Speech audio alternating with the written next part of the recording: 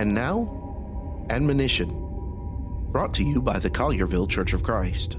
Jesus, in Mark chapter 2, verse 1, enters into Capernaum. He enters into this city, he enters into a house, and a great multitude hears that he's there and comes and surrounds the house. Now, Jesus knows what to do with a listening audience.